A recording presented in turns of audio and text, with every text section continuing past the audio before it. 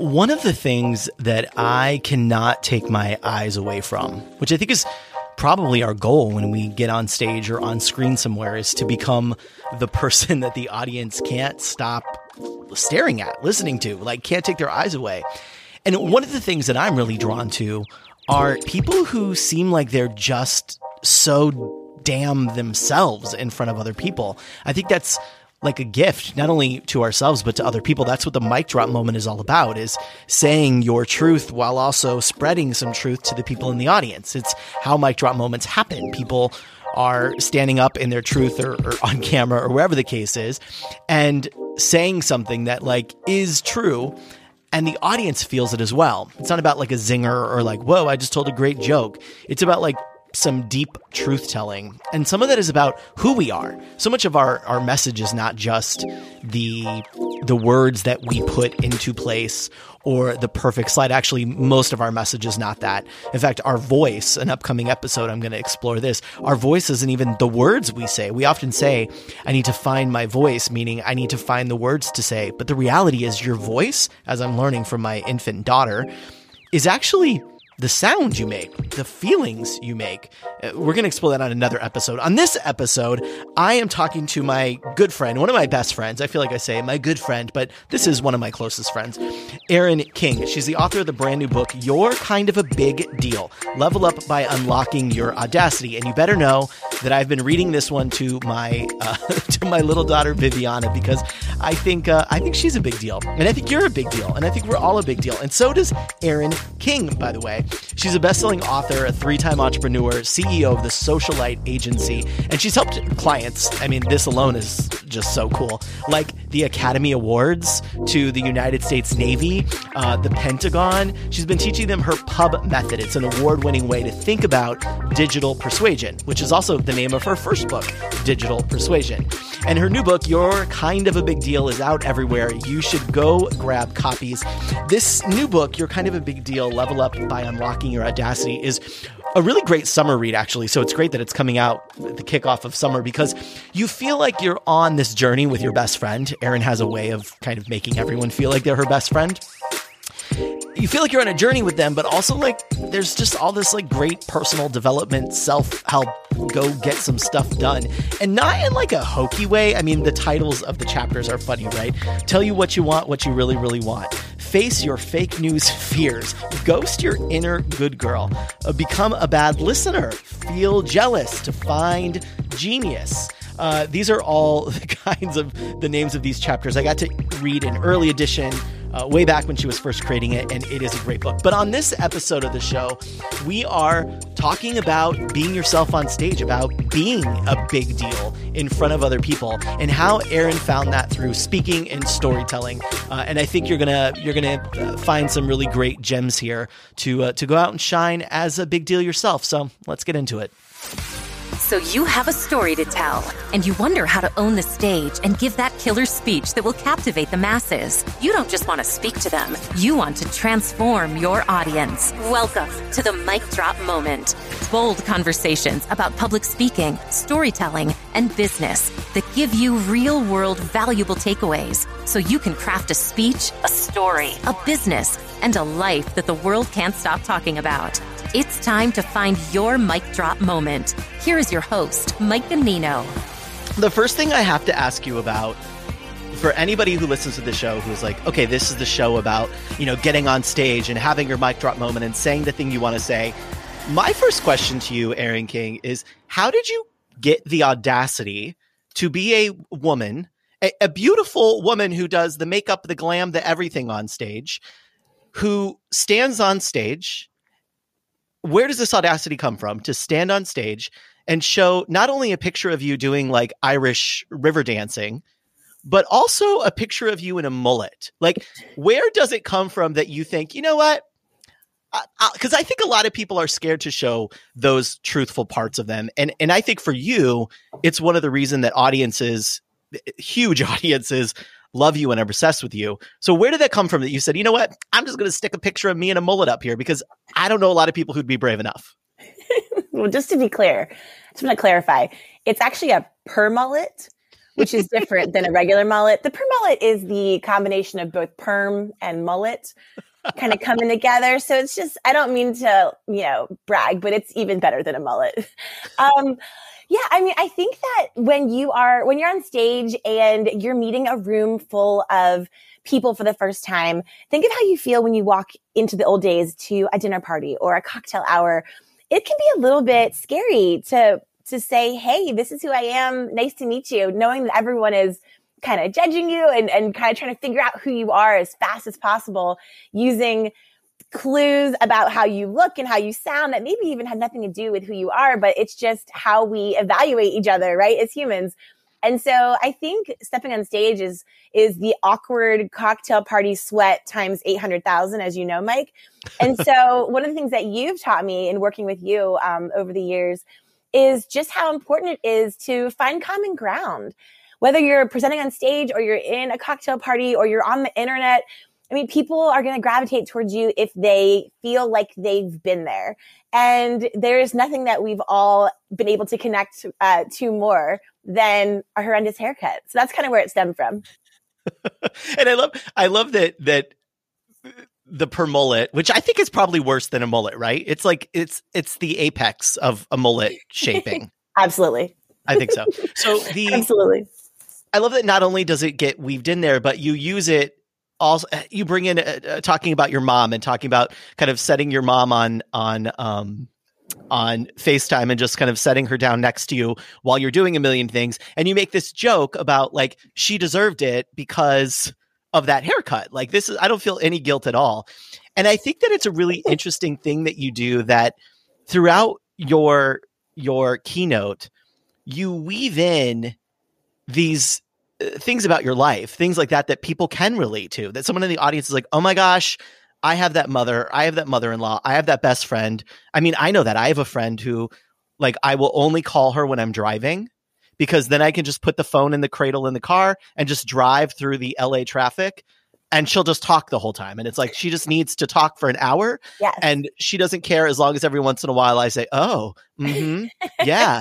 And there's something so relatable about that. And yet you're not a fluff speaker. You're not someone who's going to conferences and just talking about like, your life and like, what's up? Like all of this is related to business. So how did that come about, where you said, actually, there are these places where the things in my life, like this story of the mullet or the story of the river dancing, these things are relatable to this topic for this audience, and I can make sense of that. How did you kind of like weave that together, that made sense? Well, one of the things, again, not to be,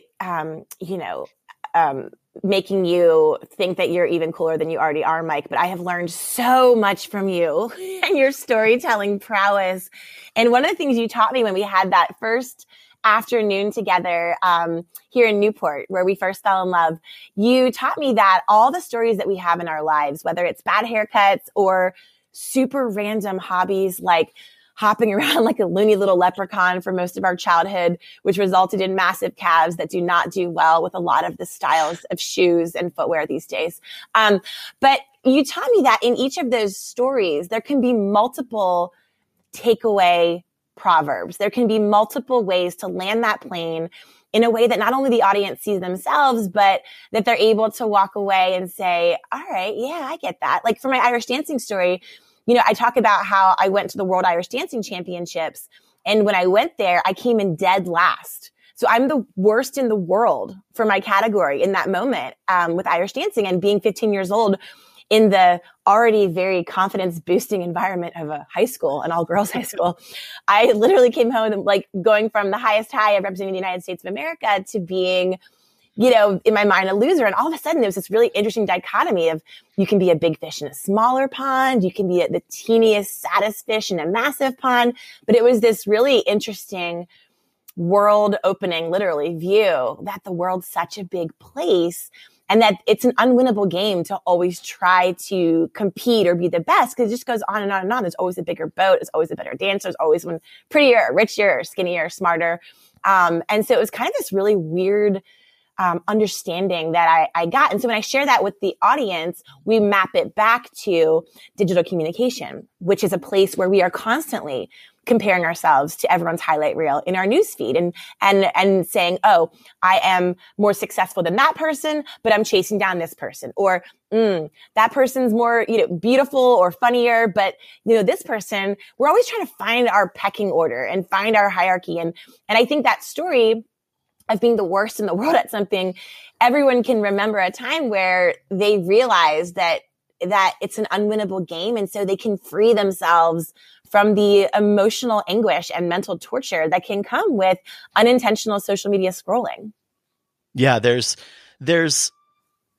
something about not just your talk. I mean, it is really like, for me, I talk about this idea of somebody having a through line, and the through line isn't like the through line of this speech, the through line of this book, the through line of this movie. For people like you and I, the through line is kind of like, what am I kind of always about? Like, regardless of where you see me, if you see me on Clubhouse, which you, by the way, are like the star of Clubhouse, Oprah Winfrey, doing your daily show over there with legions of fans following you. So everyone go check out Erin on Clubhouse if you want to see how to be dynamic on audio, because she's dynamic on stage. She's booked so often, but also dynamic on audio, but also dynamic on Instagram, dynamic on the page. I got to read some little early snippets of your next book that's coming out. You're Kind of a Big Deal: How to Level Up by Unlocking the Audacity, June 1st. Everybody, by the way, I'll plug it. Erin doesn't have to.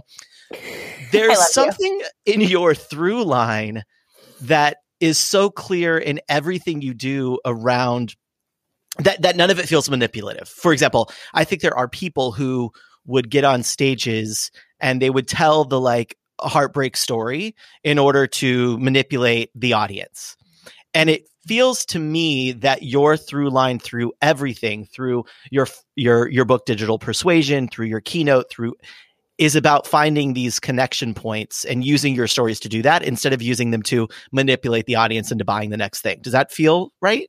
And what you're bringing up, Mike, is so interesting. Speaking of Clubhouse, we had a really rich dialogue around this topic, and we coined it digital catfishing, which is this phenomenon that I don't know if you've observed this in your own newsfeed, but it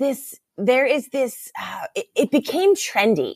It became sort of the popular thing for people to be crying on TikTok and being vulnerable and peeling back the layers to the point of TMI oversharing mayhem that we find ourselves in now, in my opinion.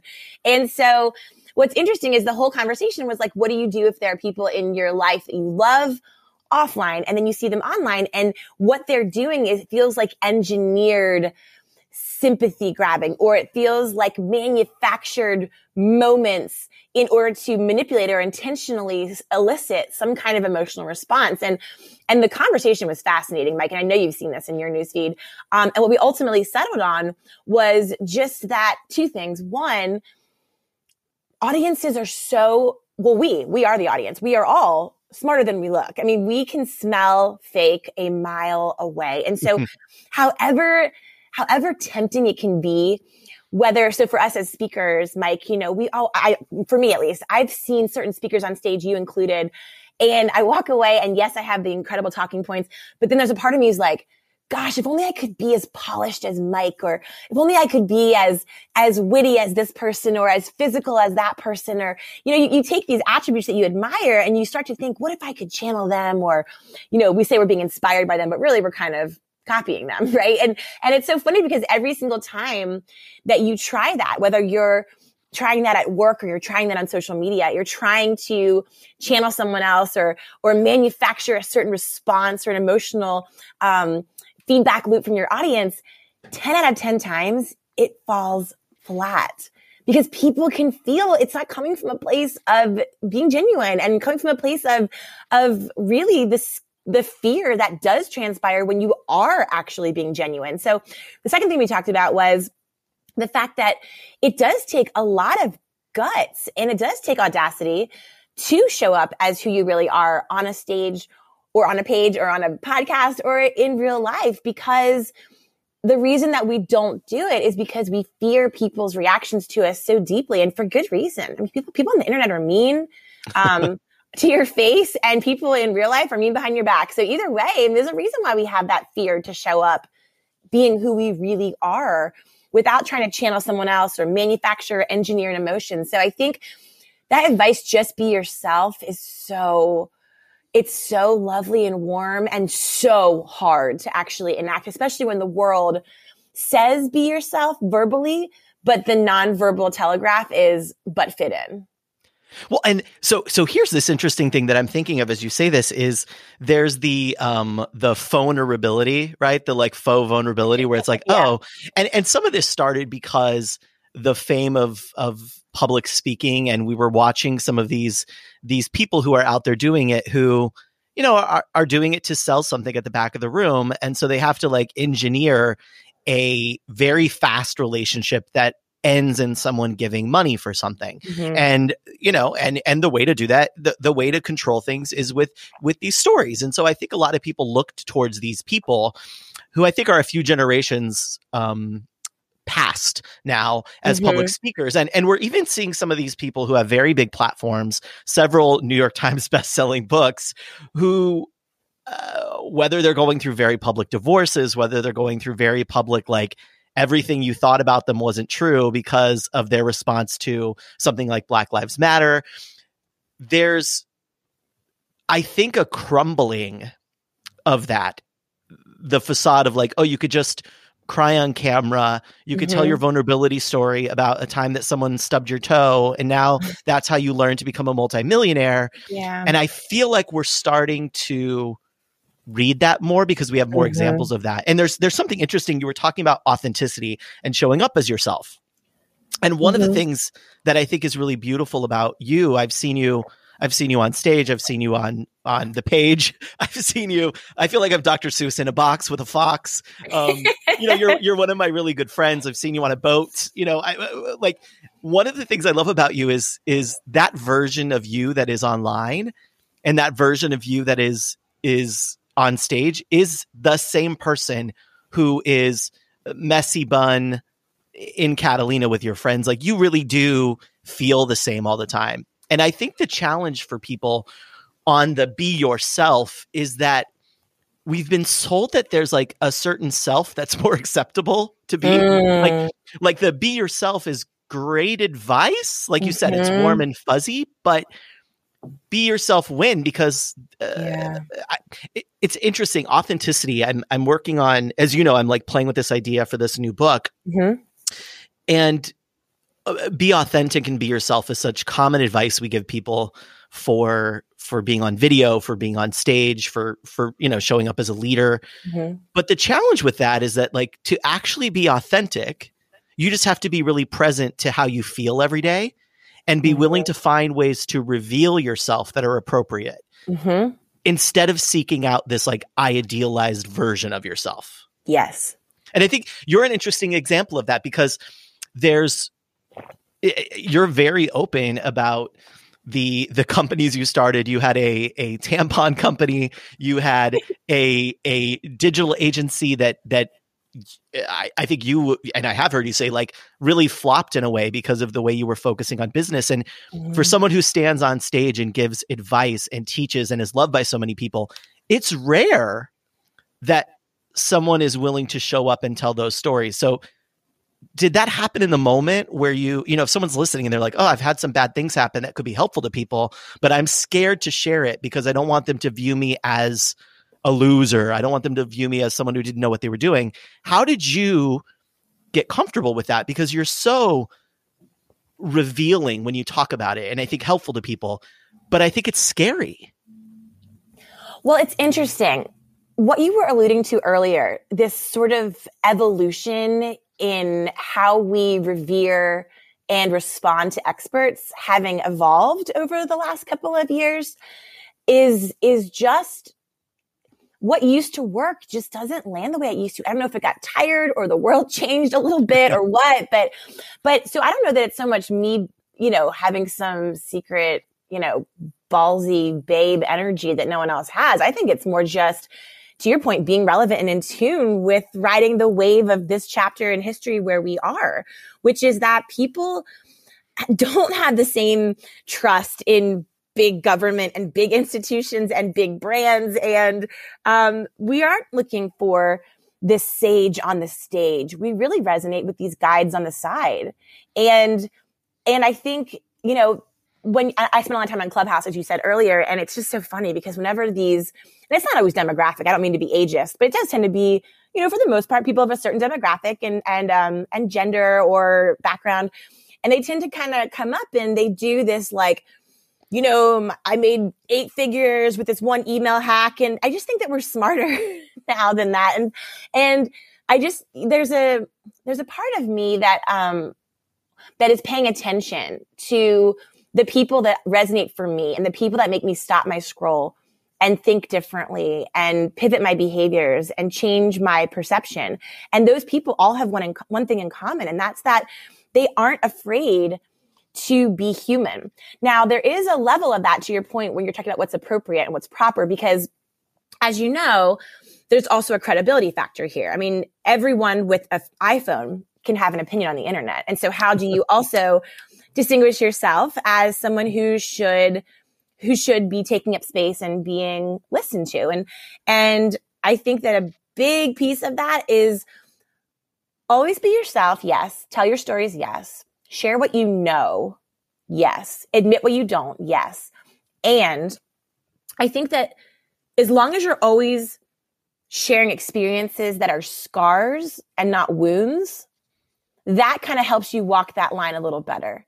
So sharing what you learned from this thing that's at least a scab, if not a scar, something that you went through, but it's healing, or it's pretty much healed, or it has healed, versus speaking from a space of the open gaping wound, because then you're just on the same page as your audience and no one has an answer and everyone's looking at each other like, oh my God, we're all bleeding, we're all dying, there's no answer. So that's the part, I think that's kind of the guide, is when I'm sharing my stories and I'm sharing what I know, I just always make sure there's a little bit of a scab or more preferably a scar in place, so that I can offer, maybe it's not the answer, but it was what worked for me. And hopefully that'll trigger something to help you figure out what's going to work for you.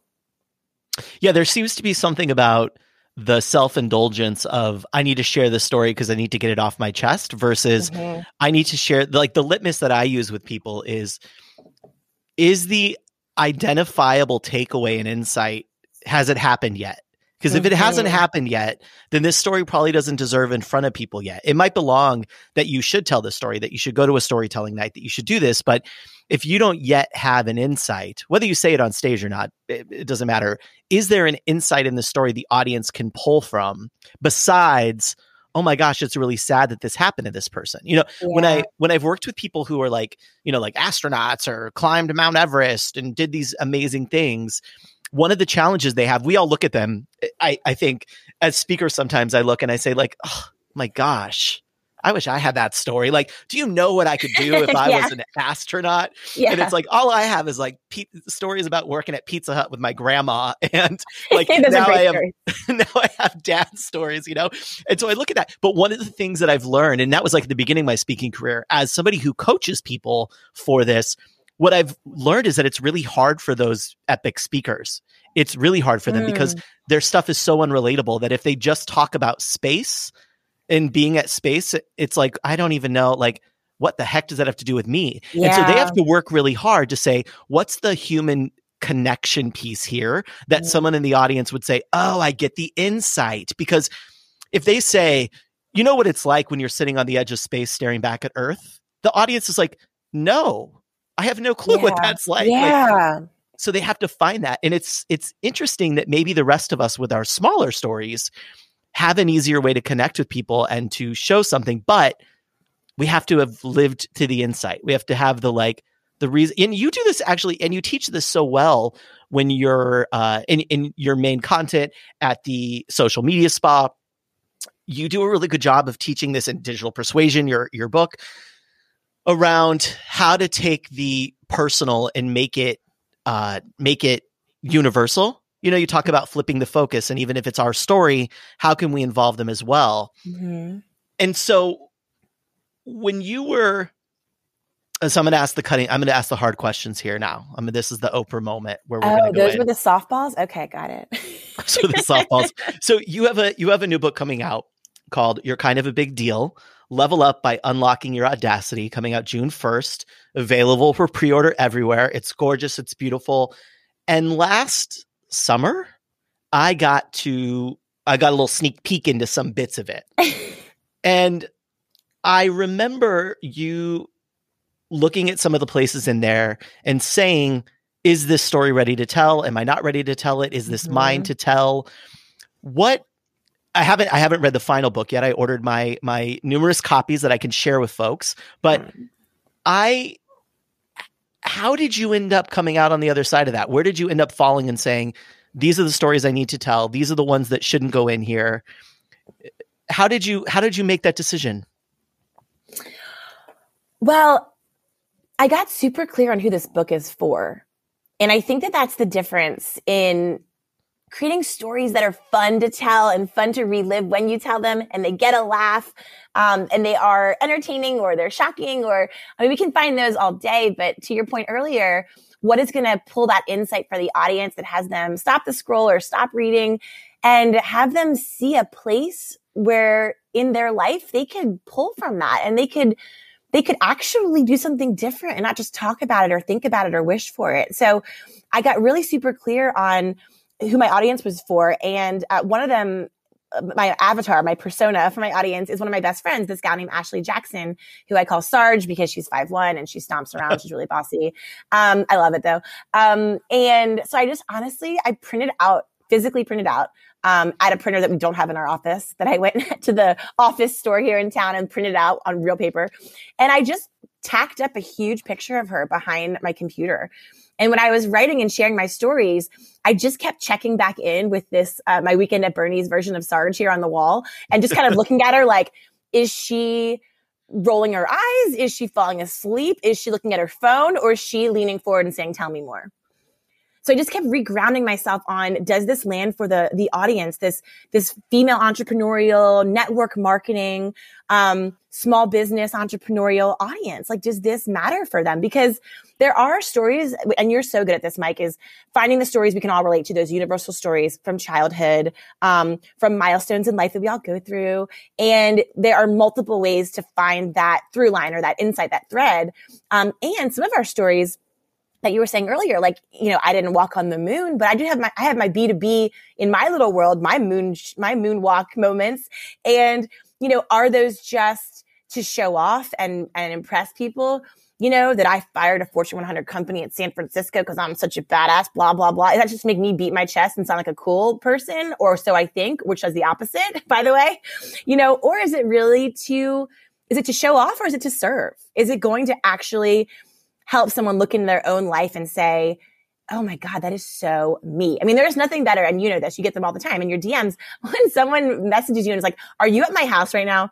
I'm so seen. Like, I feel so attacked. Like, this is so me right now. And whenever you get that, you kind of go, yes. Cause that means that you're showing up to do the work that people need, and you're serving. You're not just out there being another douchebag on the internet, bragging about your Maserati and your email hack. Because I mean, the more that people, I think, try to convince with their big stories on Clubhouse. I'm spending so much time down this black hole of this app, but there is a major, there's like two groups of people on this app. I mean, there are the people that are still shouting about all their, moonwalk stories and their big stories that are impressive and admirable, but I'm kind of like, that's not me. I could never do that. And you tune out, you jump out of the room.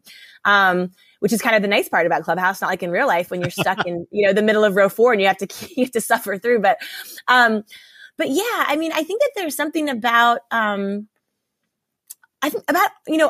and I, our group in particular on the stage, being that we are traditionally underrepresented groups as keynote speakers on stage, because there are still not a lot of Mike and Erin's on stage. I think that some of us, I mean, not you, but for me, I tend to still fight my knee-jerk habit of trying to overprove myself, of trying to over-establish credibility and beat my chest and do this bravado, masculine keynote speaker energy that I've seen work for like a Daniel Pink or, like these other big speakers. And I think that what's interesting about being authentic and being audacious and being yourself, and kind of back to your original question of like, how do you just show up and not have code switching and multiple versions of yourself that you're presenting to the world? I think you have to trust that you deserve to be somewhere and that people aren't questioning your credibility as much as you are. Mm. And so I think it's really about, and part of my book, this whole You're Kind of a Big Deal, one of the concepts is unlocking your BDE, which is your big deal energy. And so the big deal energy is about the fact that like the energy source within you that knows you're a big deal, not in like an asshole, braggy, douchey way, but just the fact that you know you have what it takes. You know you're competent. You know you deserve to be here. You've worked hard. You've put in the reps. You're there to serve. Knowing in your heart that you are the big deal already, no matter what happens, by even showing up and having the audacity to step on that stage or show up on that live or send that email or do that presentation or create that podcast or that book or that moment or write that card that you're scared to that person that you care about, whatever it is, you're already a big deal for having shown up and done it. And when you believe that in your heart first, all the rest follows. You don't have to worry so much about how you're perceived and how everyone's thinking about you and judging you and taking you seriously. Because I'm telling you right now, there is a stat that I came across when I was running my social media agency full time that stopped me in my tracks. And it was some study where they were tracking how much time we spend on our social media profiles. And the study said that we actually spend the most time on social media staring at our own profiles and our own content, contemplating how the world may or may not be perceiving it. Wow. So I don't know who is going to admit to that, but this study said that there are the most profile views from the user that owns that profile. And so we're sitting here like, what is everyone thinking? And the reality is that they aren't really thinking about you. And you can get bummed out about that and feel small about that. Or you can use it as this like liberating realization, this freedom that when you do release all this wasted energy around your personal brand and your perception, you do bring to the table your best self, obviously your best foot forward, like you would for a job interview or a date. Of course, you don't just show up, in your bathrobe. You show up ready to rock like the big deal that you are. And you take all that energy that you might waste on what is everyone thinking? Am I credible? Do they believe me? Are they going to interrupt me? Am I prepared? Am I making the impact? How's this going to go? You can take all of that and redistribute it back into where it matters, which is doing the work you're there to do. And so I find it to be super freeing on a lot of levels to just remind yourself of these different truths before you even show up. And it makes it more fun. It makes you more successful. And the most important thing is you're telegraphing those big deal vibes, that big deal energy, and that you are who you are, online or offline. You know what I'm saying? Well, I read an article, someone who was a younger actor was talking about being cast in a film with Meryl Streep and was kind of getting ready for the message that sometimes happens when you're cast with someone like that. You get the message ahead of time of like, hey, here's the rules. Don't look at them. Don't walk by them. They eat first. Don't do this. Don't ask them for advice. And she was saying that none of that happened, that she was like, just walked onto set and it was just Meryl Streep was there. And it's that kind of energy of like, I don't need to do any of that because I'm just so confidently here. I don't need to say that I've, sold seven figures yesterday morning in my robe and that, I once graced the stage where Michelle Obama winked at someone. Like we don't need to put all of that in there because the rest of it is enough. And it reminds me of that, of big deal energy. Meryl Streep has big deal energy. And I mean, for me, Erin, you have big deal energy because I've been a fortunate person to see you as a friend, the way you walk into a hotel, the way you walk into a restaurant. You have that all the time and you never need to take it out and swing it at people. I think your husband does as well. I think Phil has really big deal energy. Yeah. Phil is very and different than you and I. I think you and I are very similar in obviously, a way that obviously you do too. Obviously, that was no. But I mean, like we have a lot of public energy. Like our energy is very directed outwards, and Phil's energy. Phil's probably more like Meryl Streep, maybe. Yes. Which I'm taking that as the biggest compliment to me because I married someone that I just compared to Meryl Streep. So that's about me right now. I'm not using the pub method here. I'm just worried about myself. Jesus is Meryl Streep. Meryl Streep somewhere is like, what is this hashtag? But there's something about that I see that's so much more attractive to people. And I look at, we were talking earlier about this kind of new age leader, the who are we following now? Who are we going after now? And it feels like it feels sustainable to me in a way, because that other side of, I just did the biggest book deal, I just did this launch, it's like every single day of your life, you have to be living up to some Shark Tank moment of this apex moment all the time. And there's something about the way that you do it and the way that you're teaching us to do it in your kind of a big deal, that you can have all of that and it's super sustainable because it's just who you are all the time. And it's less exhausting. Yeah. Because to do big deal things, to create big deal projects, to start a big deal family, to launch a big deal podcast, big deal venture, raise big deal capital, even if you want to go on a big deal diet, I mean, whatever your big deal is right now that you're facing down, that takes a shitload. Oh, can we cuss? Sorry. Yeah. It takes a ton, so classy. It takes a ton of energy. And so there's all this, all these studies and all these books out right now around energy management, which I am way more interested in than time management, because I will be the first one to admit that time management is something that I struggle with very much. Our mutual friend, Neem James, is a time management maven. She has time blocking systems and attention systems, and she always preaches that systems create freedom. I know that you're pretty organized, Mike, with how you run your business. I have several friends, Judy Holler, Amy Landino. They're so organized. They teach organization via these beautiful planners. And they're all just better people than I am. And I try. I really do try. And more than time management, I feel that energy management is something that is a superpower for me that is harder to quantify, obviously, because you can't put your energy into like spreadsheets and columns and to-do lists. But I feel like that is really a huge key to accomplishing your big deal aspirations. Because when you're spending so much time, small example. So I wear the exact same thing on stage in the old days before everything was virtual. Back in the old days, back in the dark ages, gather around the fire, young ones. But back in the old days, we used to go on stages in big convention centers and coliseums and all this fun stuff. And I would wear the exact same color dress. Now I have 10 or 12 dresses of various sizes. Like I have the PMS dress, which is 2 sizes larger, right? For a little bit of like sad, poor me Ben and Jerry's. Okay. I have like the really been on the program, following my fitness influencer size, which is 2 sizes smaller. I have my normal size. I have different size dresses. If it's like the pandemic, that's like a TBD size that still needs to be purchased. But they're all different sizes, but they're all the same color. And the reason I do that is not because I have this amazing personal brand strategy, but because the color makes me feel powerful. It makes me feel like a big deal. It's bright pink.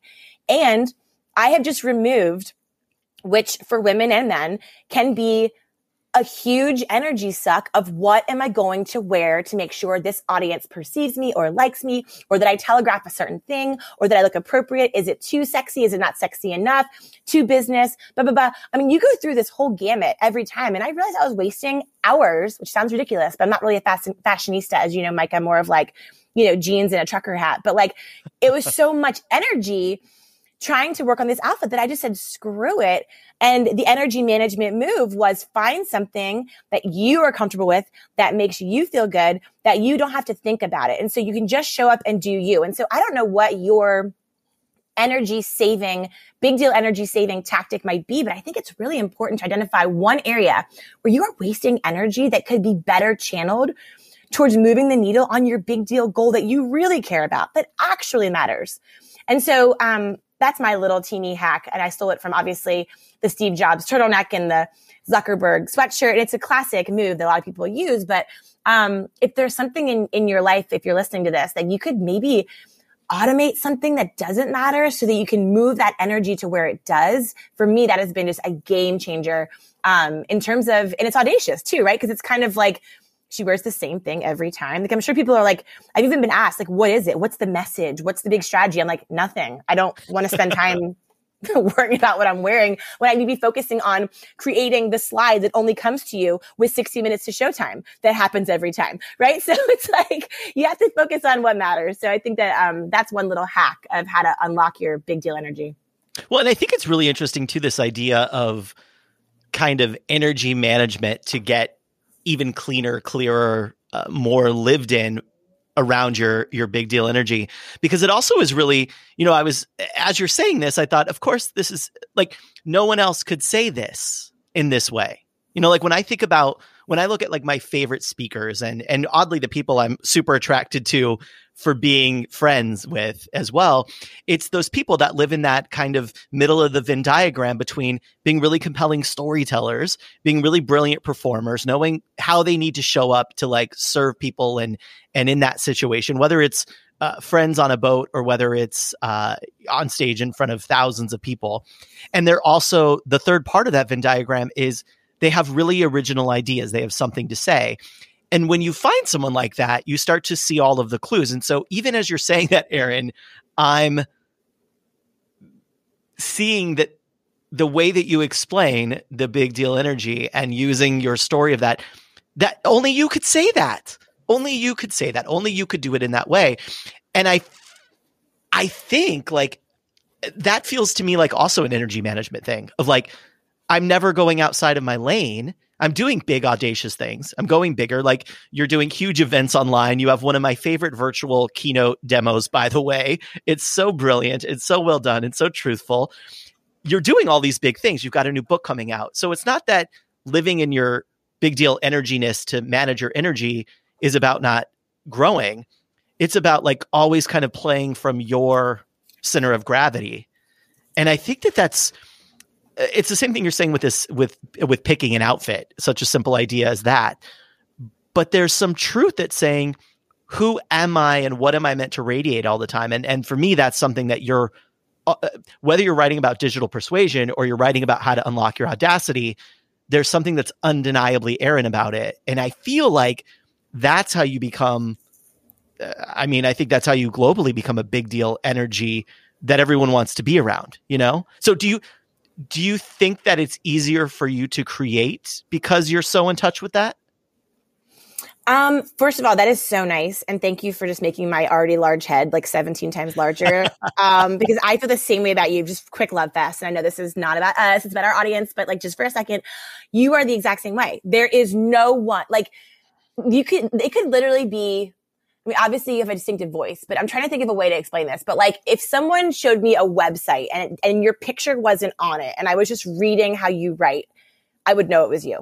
If I walked into a room and I couldn't see that it was you from behind a screen and someone like, and I could see how the audience was reacting, like I would know it was you. You have that same unique brand. And, Sally Hogshead, who is a mutual NSA member, I think that her tagline on her Fascination platform is the most dead on true thing I've ever heard in my life. And she always says, it's good to be better, but it's better to be different.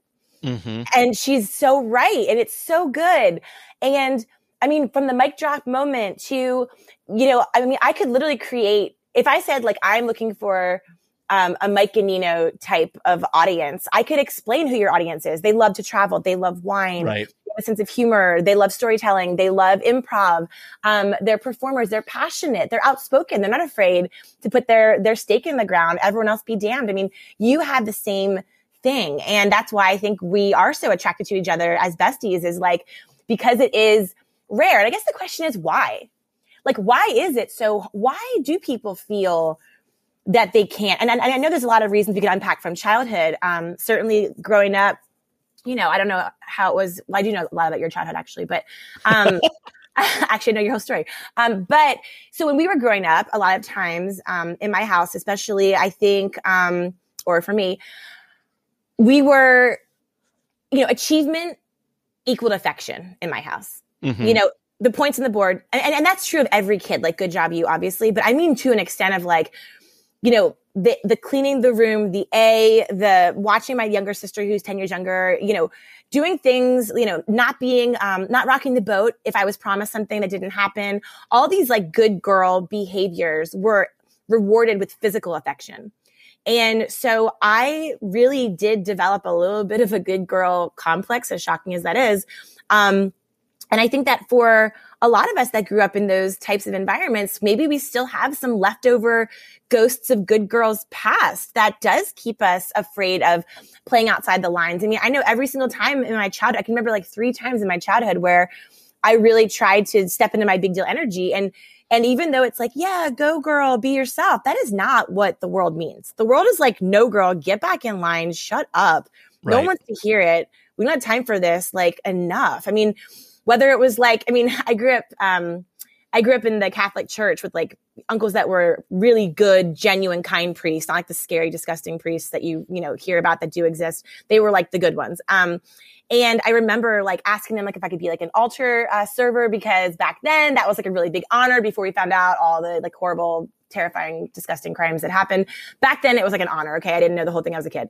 But I remember them being like, well, girls can't do that. And I went to the Monsignor and he was like, absolutely not. And then I remember them being almost like, instead of it being encouraging in 3rd grade, like, wow, she's trying to be a part of this church community, it was very much a negative backlash, like a negative response. And then I remember, being in middle school and, my mom really wanted a certain type of daughter, and I was starting to kind of step into my own and kind of shed some of these good girl layers. And, I started skateboarding and I cut off my hair and I put sun in my hair, which, as we know, if you're a brunette, that makes your hair bright carrot orange, which is not a slide that I've made yet, but now I'm going to.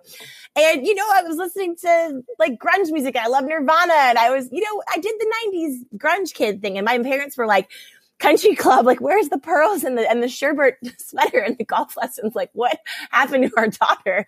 And I remember my mom used to be like, okay, this week's going to be the new you. And she would try to like force me to be someone, that I wasn't. And, all the angsty, middle school stuff. And you just think of these little moments that are stupid, but over time they add up to, I think, making it something that, just showing up as who you are and being audacious and being someone like you who shares your opinion online and doesn't give a shit what anyone thinks. Like, you show up big and bold and beautiful and authentic. And I think that it's not some, oh, Mike has this thing and Erin has this thing. Like, we don't just have this thing. I mean, we are intentional about it. We work on it. We choose to take a look and say, look, it's not about being some asshole who doesn't care what anyone thinks about you. Like, oh, I don't care what anyone thinks. That's ridiculous. Anyone who does not care what anyone thinks about them is a narcissistic psychopath who is just lying. Because if no one cared what anyone thought about you, social media would not be thriving the way it is, first of all. And secondly, when the stakes are the highest and you're at a crossroads and something does matter, it's not that you don't care what people think, because we want people who we love to love what we love. Mm-hmm. We want people who we love to love our decisions and love our choices. What it is about, though, is when the stakes are highest and it really, really, really fucking matters, you just have to care more about what you think. That's all it comes down to. And that is really easier said than done. So I think that there's a big tendency, like, that meme on social media with the iceberg where it's like what you see is up here and then below the water is all the hard work and the energy and the perseverance and the crying and the debt and the anxiety attacks and all the things. I think that this is a similar question, which is a long story, long as usual way of answering it. Is that, it's not like you and I just show up and we're just like this. I mean, we work at it. We read, we dare ourselves. We're intentional. We set goals. We set fear experiments, to use our friend Judy Holler's phrase. We manage our energy. We think about what we're taking in, what we're consuming. And then we're not just taking it at its word. We're thinking, yeah, but what else? And is that true? And is there another twist? And what's your lens on it? And I think anyone can do that. I mean, that is something that anyone can unlock. Everyone has big deal energy. Everyone has audacity. It's just whether or not you choose to have the balls to unlock it. And there you go. That was the mic drop moment straight from Erin King, almost like it was a page ripped out of her brand new book, You're Kind of a Big Deal. Level up by unlocking your audacity. I've got my copy here. I've got a bunch of copies on order to share with people that I know need a reminder that they are a big deal. So if you're looking for that reminder this summer and a fun book to read to kind of re-inspire you to go chase the world and be the audacious person you are, then check out Erin's new book. It's available everywhere books are sold. You're Kind of a Big Deal. You can check her out at erinking.com. And I'll be back soon. Thanks for listening. See you later. This episode has ended, but your journey doesn't have to. Head on over to MikeGanino.com. Access all the resources and links that Mike and his guests shared today, and keep on crafting your own story. That's MikeGanino.com. Your audience is waiting. Isn't it time to find your hashtag Mic Drop moment?